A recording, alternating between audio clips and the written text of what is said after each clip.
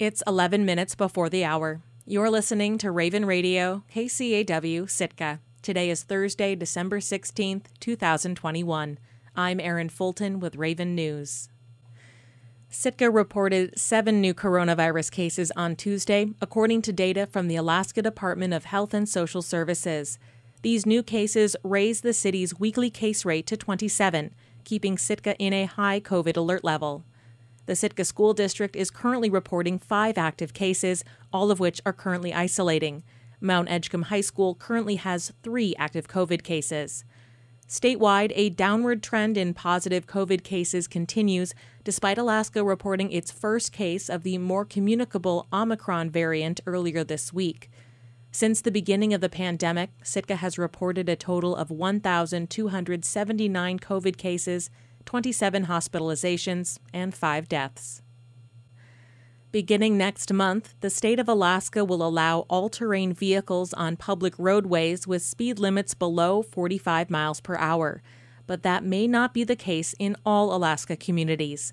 When the Sitka Assembly met on Tuesday, it approved on first reading an ordinance that would have Sitka opt out of the new state law. KCAW's Catherine Rose reports.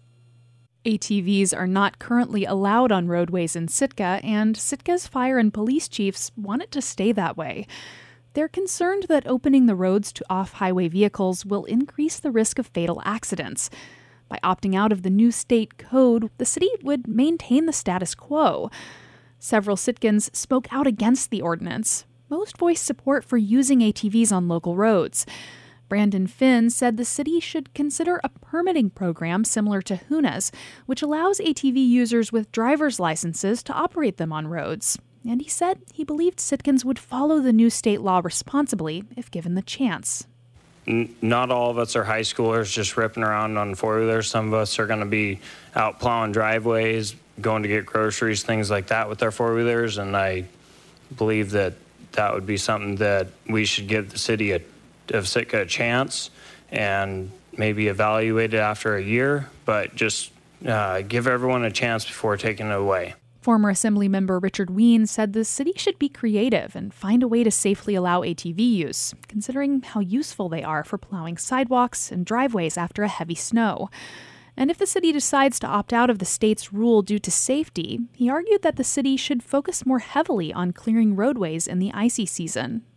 This now puts the ball in the court, since safety is so important, that you need to clean the streets, you need to salt them, and you need to sand them, because there are plenty of accidents that occur when the streets are neglected and not prepped. Assemblymember Crystal Duncan said concerns about safety were at the forefront of her mind, and she would back the Police and Fire Commission's unanimous recommendation to opt out of the state law. They did review, they did have the discussion, and then they unanimously brought this forward to us. The conversations that were had address safety, which I think is the number one concern. And so I do hear the chatter about, well, let's see if this results in unsafe practices, accidents, things like that. I tend to be a little bit on the other side of, can we prevent that before it occurs? The timeline to make a decision on whether to opt out of the new law is short. The statewide ATV rules go into effect on January 1st.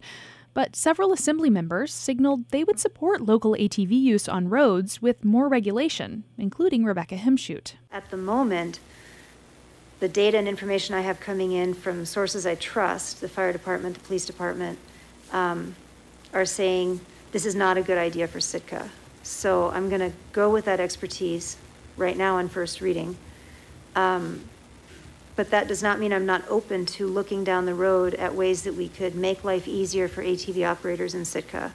Mayor Stephen Eisenbeis said ATVs should be allowed on Sitka's roads, and said the safety concerns about ATVs could be easily applied to motorized scooters and other smaller vehicles that are currently street legal. And he suggested the Assembly establish a working group to figure out what rules are needed to open local roads to ATV use.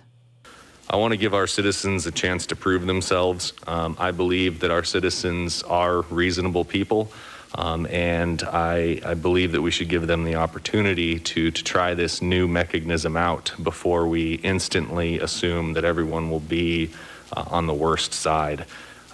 If something like this passes, though, and we do see ill effects from it, I will also be the first co-sponsor of an ordinance to get rid of it.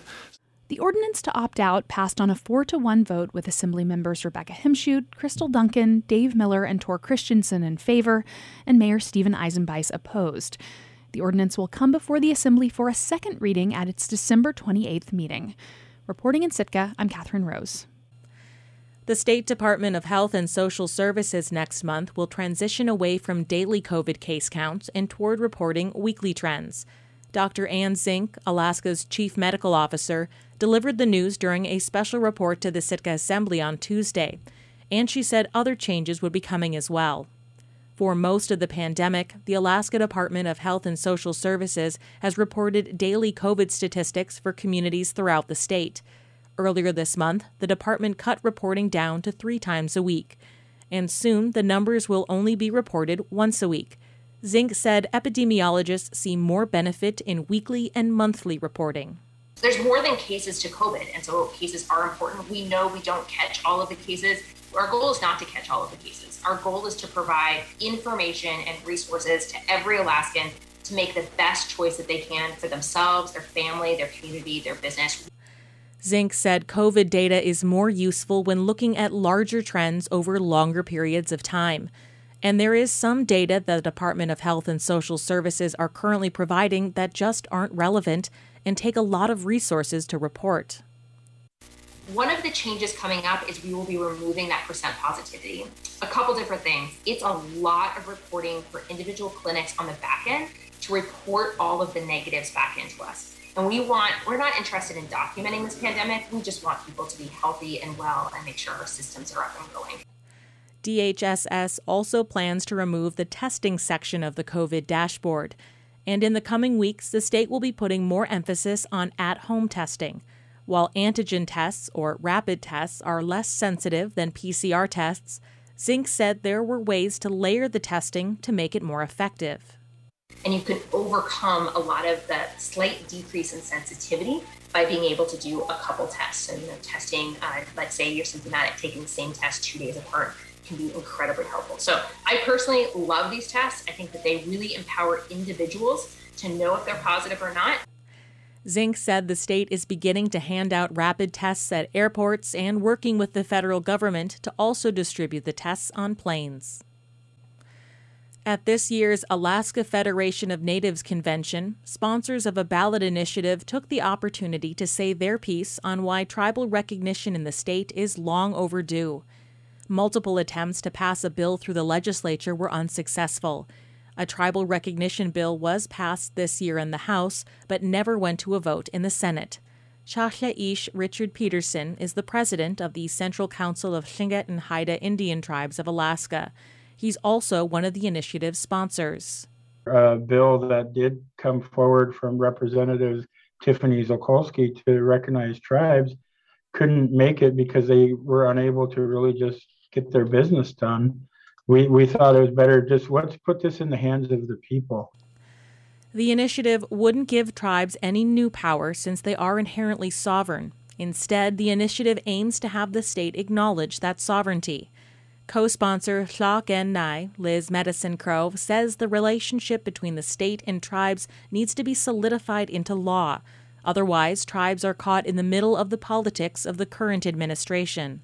The state of Alaska has too often used our Native communities and our tribes as a political hot potato.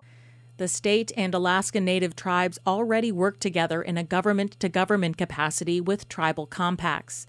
The state has a compact in child welfare that allows tribes to take charge in providing their own child welfare services.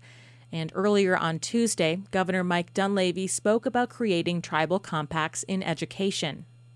I was very excited to hear that Governor Dunleavy is supportive of a government-to-government relationship with tribes. That's what this ballot initiative concretes and puts into law. We need to have that in order so that it is not just formal, but it is forever. To make it on next year's ballot, the initiative needs over 36,000 signatures within a year after being approved. 2 months in, over a third of those signatures have already been gathered. Taking a look at the community calendar.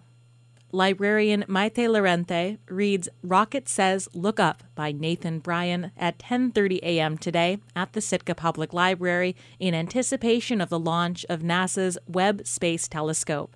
The program for preschoolers will be recorded and posted on the library and Sitka Babies and Books Facebook page.